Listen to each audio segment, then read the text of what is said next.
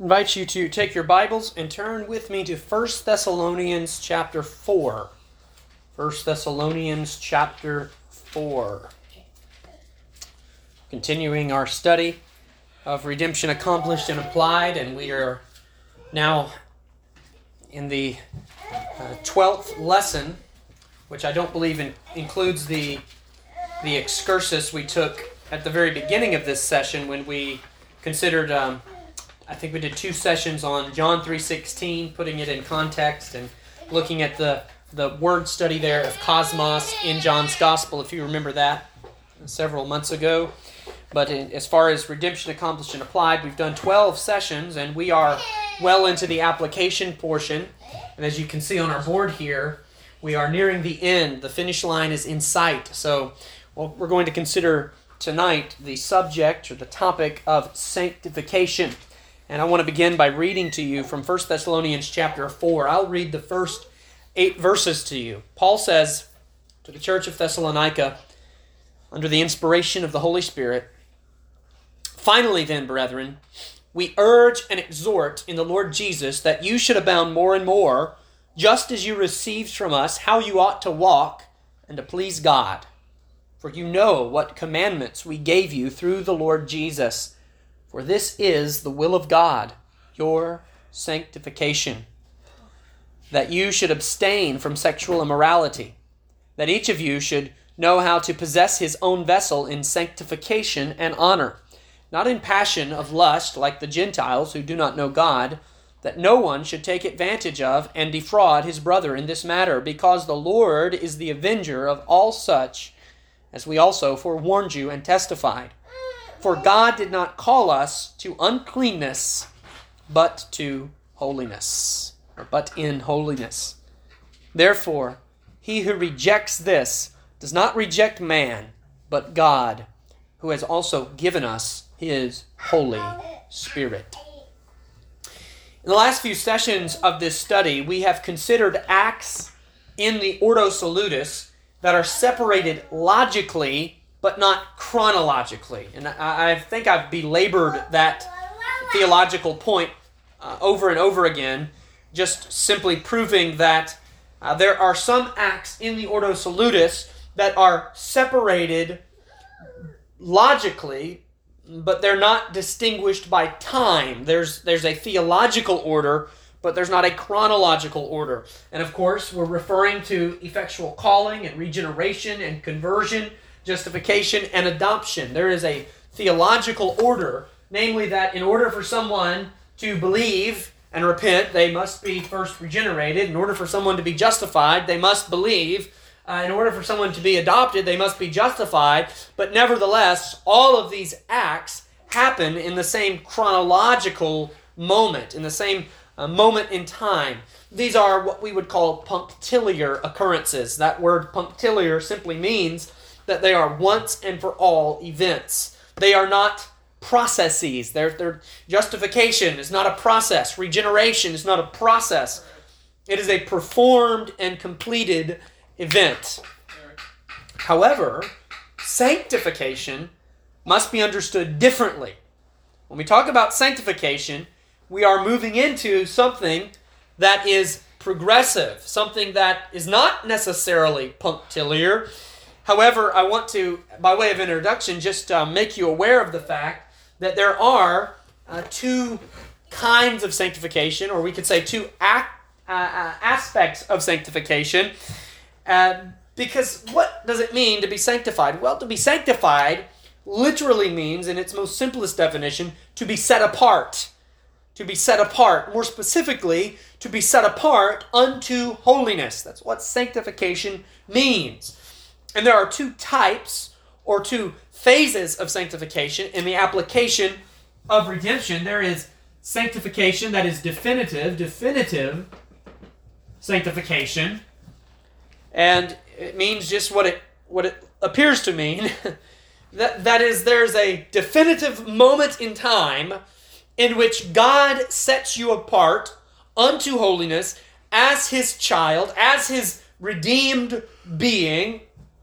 And this act of sanctification, this work of sanctification, is complete and final, and is concurrent with your justification. Okay, so you could ask it this way: when did your sanctification begin? Well, it began the moment you were justified. God doesn't save you one day and then let you go on living a life of immorality, and then 5 years down the road he says, well, now I think it's about time I start to sanctify you. No, your sanctification begins as soon as you are converted. This is definitive sanctification, and it's important that you understand that aspect of sanctification. You could almost say that there's a third one, and that is that there's a sense in which you were set apart even before the foundation of the world, right? But when we talk about the Ordo Salutis, we want to primarily think of things that happen to us in time as our redemption is applied. So there is definitive sanctification, but when we talk about sanctification, most of the time we are referring to progressive sanctification. Progressive. I think there's just one G in progressive.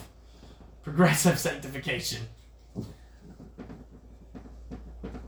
Progressive sanctification. And progressive sanctification is the ongoing, continual aspect of sanctification that lasts throughout the entirety of the Christian life. And it is this aspect of sanctification that makes it unique in the Ordo Salutis. Whereas there is a specific moment in time in which a person is regenerated and justified, sanctification is something that continues all throughout the life of the believer. It's progressive. Not only does it continue, but it grows, it enlarges, and there's a progress that is taking place. And so as we define the doctrine of sanctification, we must do it with both aspects of sanctification in mind, both definitive and progressive, but specifically we want to make sure that we understand this progressive nature of sanctification and how it differs from the other acts in the Ordo. Because of this progressive nature of sanctification, Scripture has a lot to say about it. It makes sense that sanctification would be referred to often in our Bibles because it's a present, everyday, ongoing reality that we live in as Christians. But my aim is not to be exhaustive. You understand that sanctification could be treated over many, many sessions. But what I want to do is to simply present an overview of this doctrine as John Murray presents it to us in his book, Redemption Accomplished and Applied. And so I'm going to follow the outline that he employs in his chapter on sanctification.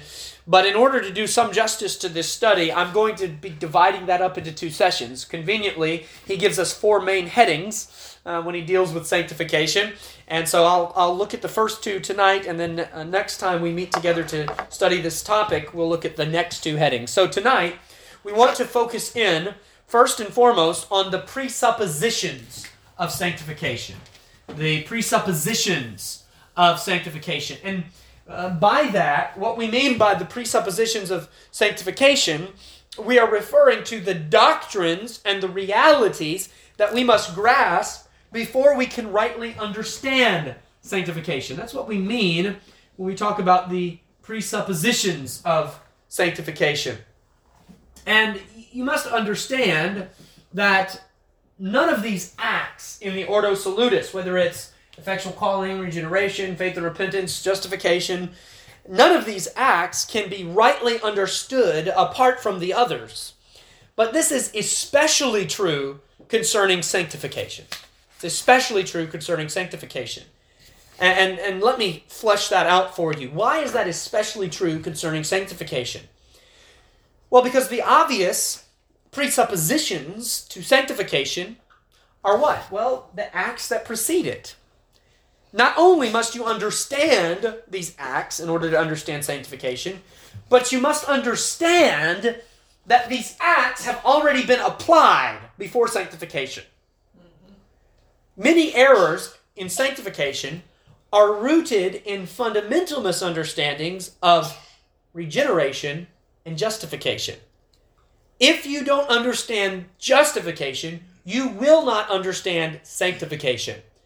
If you don't understand what it means for a person to be justified, you will not understand what it means for them to be sanctified. Right.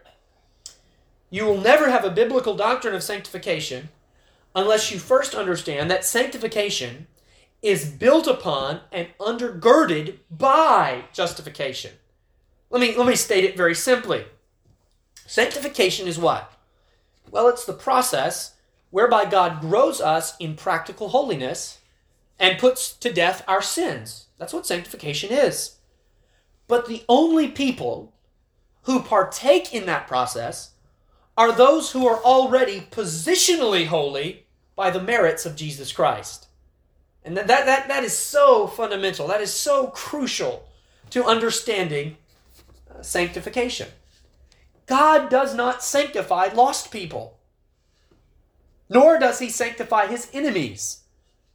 You might find a lost person that through just secular, natural process quits doing some sin and forsakes it, but does some other sin that in our eyes doesn't seem as bad. Well, that's good, but it's not sanctification. He's not being sanctified. God sanctifies those who have already been made right with him through justification. Now, when we talked about justification, we stressed what? We stressed the fact that justification is a declaration, that there is no change actually being wrought within you when God justifies you. That what I don't want to say all justification is, because that sounds like I'm minimizing it, but what justification is it's a declaration that you are positionally righteous in Christ, okay? So when we talk about sanctification, we're not stressing the opposite, but we're stressing something that's parallel, and that is we're stressing that sanctification is not just a declaration, it is a change, but it's a change that only occurs in those who've already been declared righteous. To state this truth another way, we've established that sanctification is the process by which God makes us holy. But how does God make us holy? Well, he makes us holy through the mortification of the sin that remains in us after he saves us. God makes us holy by putting our indwelling sin to death. Now think about this. The only indwelling sin that can be conquered in the Christian life is a forgiven sin. You don't overcome the sins that still have the power over your members, that still have dominion over you. The only sins that you overcome practically in the Christian life are forgiven sins that have already been paid for, that have already been atoned for, that have already been removed in the sense of they no longer condemn you. If you are not in a right relationship with God through justification, you have no hope of ever having the victory over sin in your life through sanctification. But if you do have a right standing with God through justification, he will see to it that you also have the victory over those sins through sanctification. You must form your understanding of sanctification with the reality that the person being sanctified is a person who has already been made right with God.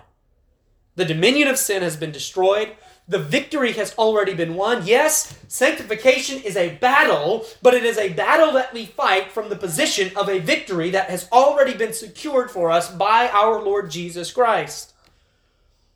He has already redeemed us from the penalty of sin, and he has given us the Holy Spirit, who now redeems us from the power of sin. Turn with me to Romans chapter 6. Romans chapter 6.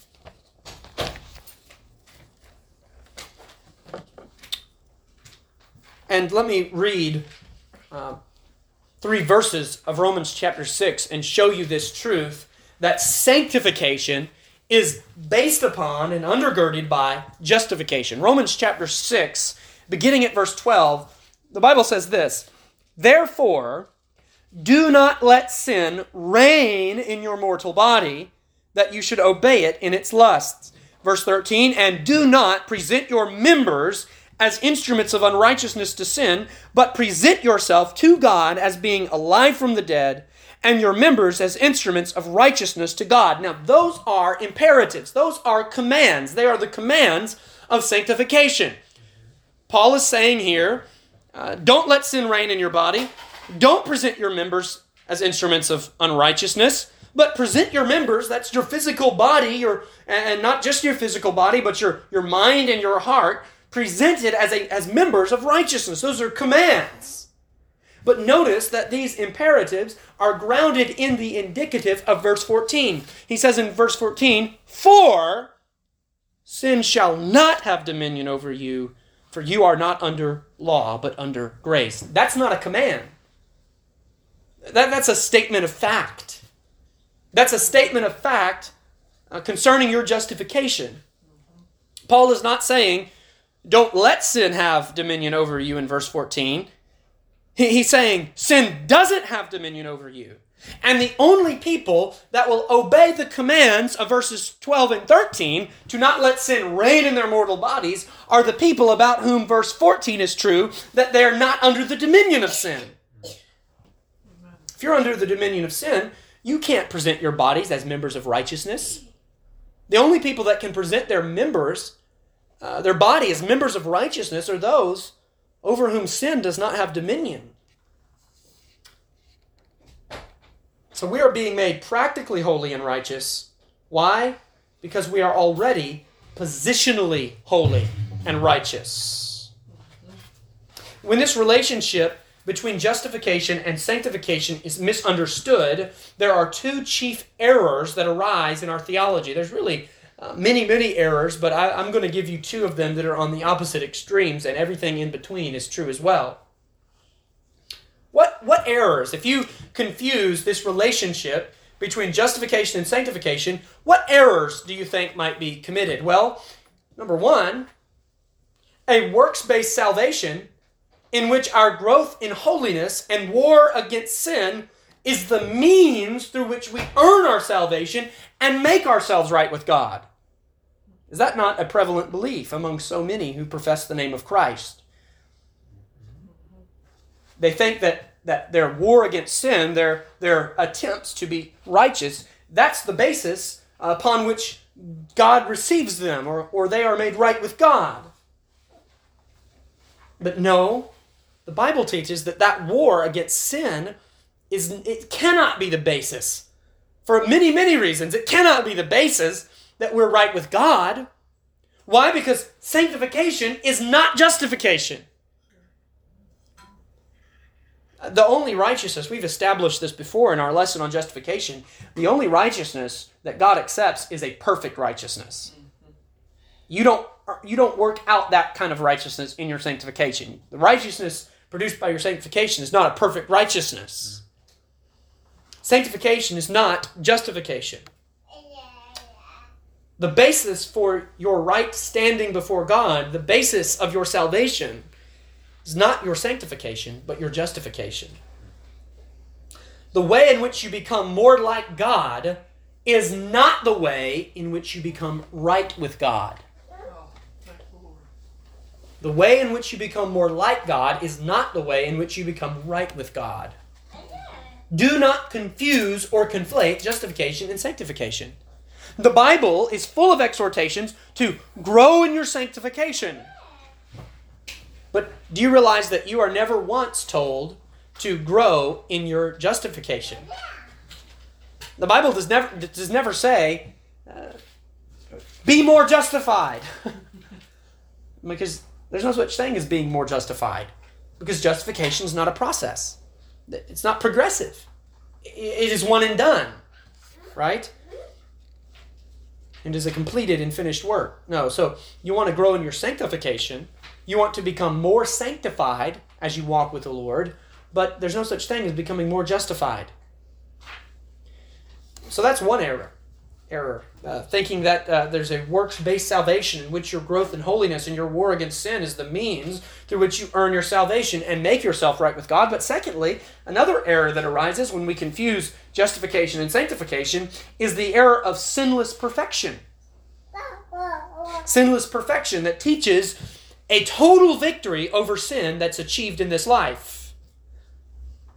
The reasoning is this. They say, well, because justification is a total forgiveness and removal of sin's guilt, then sanctification must be a total overcoming of sin in the life of a believer. And most groups that teach some form of sinless perfection They don't teach that sanctification always leads to this total victory, but they say that, for the really spiritual Christians it does, right? Or the ones who work the hardest it does, or however they formulate that. But again, that error is a false equivocation of justification and sanctification that fails to understand them in their distinct theological categories. Your sanctification is never complete until it's completed in your glorification. You could say that sanctification is not an end in and of itself, but it's a means to an end. So we want to stay away from the idea that our sanctification is the basis upon which God accepts us, and we also want to stay away from the idea that sanctification is the means by which we are perfected, ultimately perfected. So that's the presuppositions of sanctification, that you must rightly understand justification and regeneration, namely, in order to understand sanctification. But secondly, tonight we want to look at the concern of sanctification. The concern of sanctification. And what we mean by this heading is simply this: what is being accomplished through the sanctification of the believer? Now, we've hinted at the answer to this question, but now we're going to spend the remainder of our time giving this question direct consideration. What is being accomplished through the sanctification of the believer? Well, we've already established that sanctification presupposes justification. And justification removes totally and completely the condemnation of sin from the believer, but it does not remove every trace of sin from the believer's life. The theological slogan, simul justus et peccator, simultaneously justified yet a sinner. This remaining sin and corruption is what we refer to as indwelling sin. Indwelling sin. Indwelling sin is different than besetting sin, right? Besetting sin being sins that you have a peculiar struggle with that beset you. But indwelling sin is just simply the sin that remains in you even after your salvation, your conversion, your justification. The concern of sanctification is Christ-likeness. To be sanctified is to be made like unto the Lord Jesus Christ. And this is accomplished through the mortification of indwelling sin. Why? Because Christ was sinless. So to be made more like Him, we have to deal with our sins. The aim of sanctification is to make us more like Christ by putting our sins to death and growing us in good works. Notice there's a twofold aspect. Sin must be killed, righteousness must be raised up. Indwelling sin must be mortified. Godliness and good works must flourish. Or you could say it the other way, that the aim of sanctification is to kill our sins, thereby causing us to have greater resemblance with the sinless one. So to understand sanctification then, we must understand some things about indwelling sin. So let me give you 4 truths about indwelling sin. Number 1, indwelling sin is present in every Christian. No Christian ever attains to a place in which they are entirely free from every trace of sin in their life. Sanctification causes us to sin less, but sanctification does not make us sinless. If you want a Twitter quote, there it is. Your sanctification will cause you to sin less, but it will not make you sinless. Why? Because indwelling sin is universally present in every Christian. All Christians share in their need for the work of sanctification in their lives. And I don't think I need to belabor that point. I think all of us here tonight are very aware of the fact that we still sin. We still have sin in our life. Secondly, I want to point this out to you about indwelling sin. Indwelling sin is sinful. You say, what do you mean by that, brother? Well, what is intended by this obvious statement is the truth that our sins are no less wicked, evil, and sinful because they're forgiven. Sometimes, whether consciously or subconsciously, we have the very hideous assumption or presumption that, well, because I'm a Christian and because God has forgiven me, that my sins aren't as bad as other people's sins. When the reality is that there's a sense in which the opposite is true, in which our sins as Christians have a special degree of sinfulness because we are sinning against that grace and against that forgiveness that has been extended to us in Christ. At least the sins of an unbeliever are totally consistent with his nature. He's just doing what he does as a sinner. But when you and I sin, we're sinning against who we are. We're sinning against our identity as the sons and daughters of God. So never think that just because you are justified or just because you're forgiven, that your indwelling sins are not sinful. Or that God is any less offended by your sins than he is the sins of others. Our sins are a direct offense to the God that has redeemed us and sent his Son to die for us. Our justification should never lead us to view indwelling sin as a trifle or a light thing. We must never take the attitude that says, well, my sins aren't a big deal as a Christian. Rather, just the opposite. May we say, because Jesus has shed his blood and died for my sins, I must, by the grace of God, put these sins to death, lest I dishonor the sacrifice of my Savior. What a great motivation to mortify our indwelling sin. To say within ourselves, by the grace of God, how can I go on living in the sin that Christ died to save me from?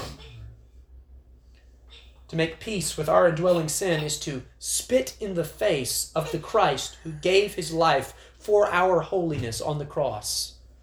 When Jesus died at Calvary, he died for our sanctification just as much as he died for our justification. The sins of believers are just, if not more wicked, than the sins of others, and we must, by God's grace, through the power of the Holy Spirit, put them to death. They are sinful. Well, thirdly, indwelling sin causes a holy war within us. It's a war. It may be more accurate to say that the true agitator or the true cause of this war is the Holy Spirit at work within us as he wages a war on our sin. But the point is the same. See, sin in unbelievers flourishes without any challenge. There's no internal struggle in a lost person. They live in their sins because they love their sins. But the Christian has been born again and he's been given a new heart with new affections and new desires.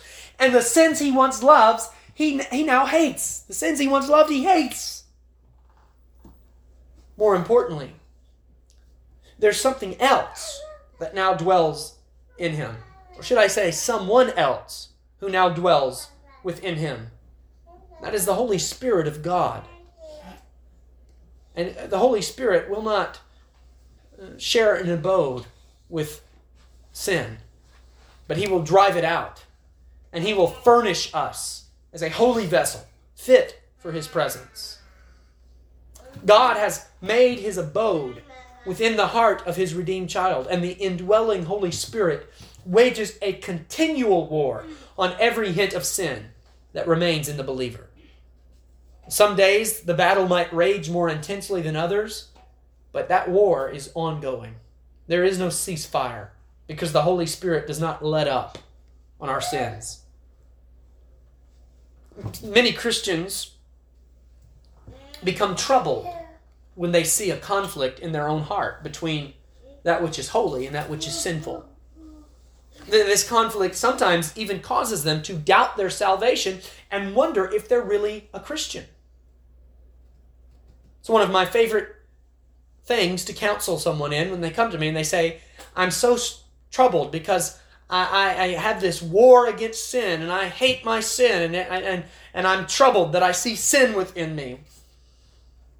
Why is that a favorite counseling scenario? Because we get to praise God that the struggle is there. It's when there is no struggle that we should be concerned.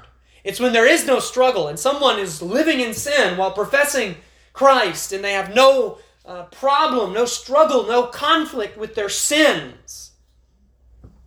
They reason, how could I be a Christian and struggle with such temptation? Well, if that's you, let me encourage you with this. That internal struggle is the evidence that the work of sanctification is taking place within you. And sometimes this struggle is not noticeable when you're first converted. Sometimes it might be years after God has saved you that this struggle really rages within you. You might go years and finally, after walking with the Lord for years, some sin in your life, you're convicted over it, and you think, I've been committing this sin for my entire Christian life. Does this mean that I'm not really saved? No, it might just mean that God is gracious in the way He sanctifies you, and that He now has seen fit to put the finger on this particular vice, this particular sin, and it didn't bother you before, but now it does. You realize that if God were to save you and just at one moment just show you the hideousness of all of your indwelling sin, you would just evaporate. So what does God do in sanctification?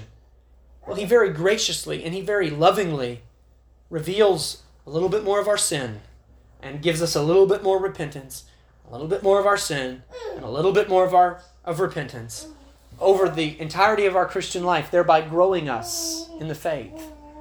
Think about your own children. If you were to jump on one of your own children and sit them down and say, okay, I'm going to tell you everything you're doing wrong.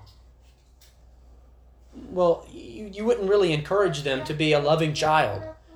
You certainly wouldn't encourage them to want to obey your rules and conform themselves unto your household.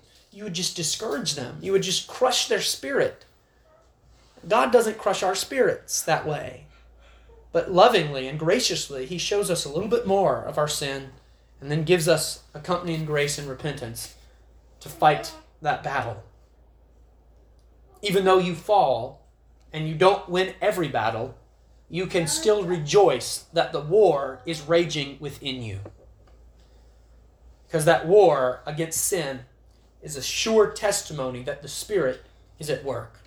John Murray says this, the more sanctified the person is, the more conformed he is to the image of his Savior, the more he must recoil against every lack of conformity to the holiness of God. God sanctifies us by growing our love and desire to be like Jesus, therefore simultaneously growing our hatred for sin. The more you love Jesus, the more you're going to hate sin. Those two things grow together. Galatians 5, verses 16 through 17, those famous verses where Paul says, I say then, walk in the Spirit, and you shall not fulfill the lust of the flesh. For the flesh lusts against the Spirit, and the Spirit against the flesh. These are contrary one to another, so that you do not do the things you wish. There's this lusting, there's this war, this conflict. There is no greater display of this internal struggle in all of the Bible than Romans chapter 7. You're already there in chapter 6. Just turn the page over to chapter 7. Notice how Paul describes his Christian life. These are verses in the Bible that don't even need to be preached. They just need to be read. Listen to Paul. Romans 7, beginning at verse 15, he says, for what I am doing, I do not understand.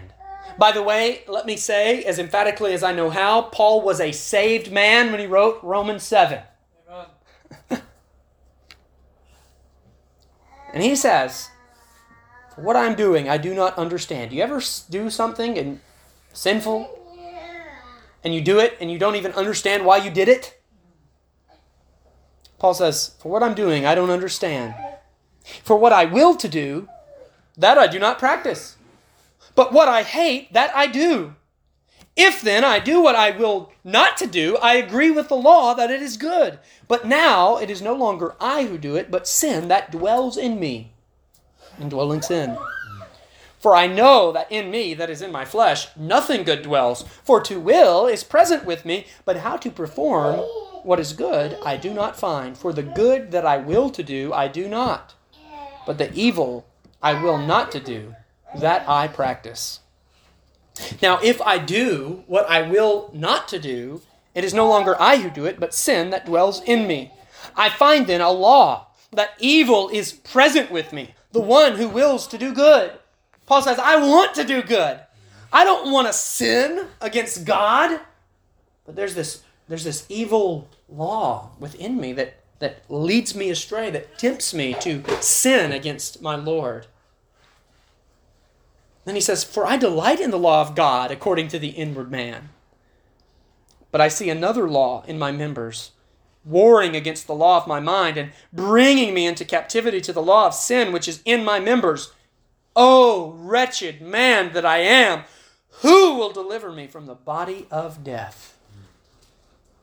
And then he says, I thank God through Jesus Christ our Lord. So then, with the mind, I myself serve the law of God, but with the flesh, the law of sin. I don't know of a clearer picture of this internal struggle of sanctification than Romans chapter 7. What a comfort it is to know that the Apostle Paul, who we could argue was perhaps the most sanctified Christian in the history of the church, was right here in this struggle with us. So, thirdly, indwelling sin causes a holy war within us. But fourthly, I want you to see that indwelling sin gives us a greater appreciation for our justification. See, when we see our sins for what they are, we are made vividly aware of our utter hopelessness apart from Jesus Christ. Even though our sins may trouble us, even though our falls may sadden us, we always have a cause for rejoicing. Indwelling sin should never lead us to despair because Christ has guaranteed the ultimate victory over our sin. John Murray says this, quote, there is a total difference between surviving sin and reigning sin. The regenerate in us, he said, the regenerate in conflict with sin and the unregenerate complacent to sin. There's a difference between the regenerate Christian who's in a conflict with sin and the unregenerate lost person who is complacent with sin. He said, it is one thing for sin to live in us. It is another for us to live in sin. Christians don't live in sin. Sin might live in them, but they don't live in sin. It is one thing for the enemy to occupy the capital. It is another for his defeated hosts to harass the garrisons of the kingdom. Love that. Sin doesn't occupy your capital as a Christian. No, just the fledgling soldiers of Satan attack the garrisons of the Lord's kingdom that is within you. Indwelling sin should remind us that God is not done with us. He will continue the work of sanctification in us until He completes it in our glorification. And as we fight the battle with indwelling sin in our sanctification, let us never cease to praise God for our justification that put us in this holy fight. Amen. This is part 1 of sanctification. And in our next session, I want us to look at the agent and the means of our sanctification. Very practical look at how we are sanctified, who sanctifies us, and what does He use to do it. Who ultimately is responsible for our sanctification? Is our sanctification a work that God performs, or is it a work that we achieve? And how is it practically accomplished in our lives? Well, this we will consider next time we meet together to discuss sanctification.